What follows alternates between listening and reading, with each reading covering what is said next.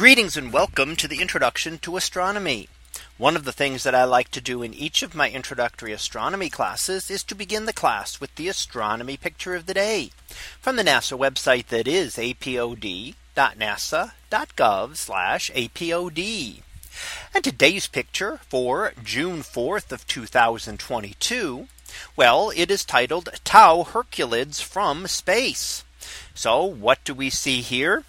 Well, here is an image taken just a few days ago, and on May 31st, we saw many meteors occur. It was part of a meteor shower known as the Tau Herculids. Now, meteor showers are named from the constellation from which they appear to radiate here on Earth.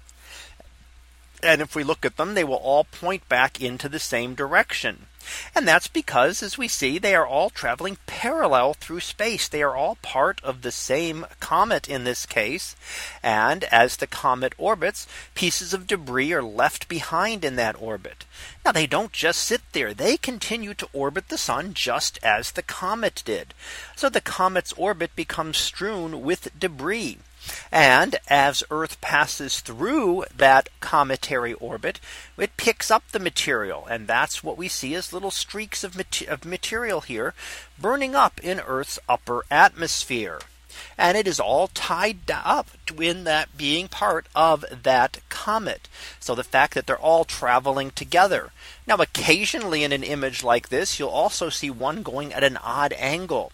Those are usually called a sporadic meteor. They're not associated with that specific comet, or maybe associated with the very light remnants of a meteor, what might have been a meteor shower a long time ago, many thousands of years or tens of thousands of years, which is now since pretty much fizzled out and there's not much left to it, but you still get the occasional sporadic meteor.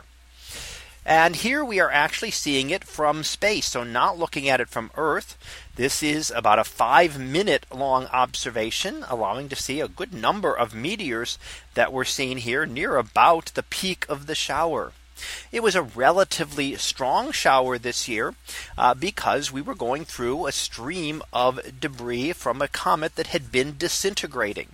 So it was lots of material there. Unfortunately, not a lot of bright meteors. But here we see a number of them easily seen from space, and in fact would have been far too faint to have been picked up from Earth. So not all meteors can be seen. It's only the brighter ones that we can see actually from Earth, the ones that are bright enough for us to be able to detect. Images like this and observations from space can allow us to see far more in terms of the number of meteors here that we see as compared to what we would have seen down on Earth. So that was our picture of the day for June 4th of 2022. It was titled Tau Herculids from Space. We'll be back again tomorrow for the next picture, previewed to be Gravity's Dance. So we'll see what that is about tomorrow. And until then, have a great day, everyone, and I will see you in class.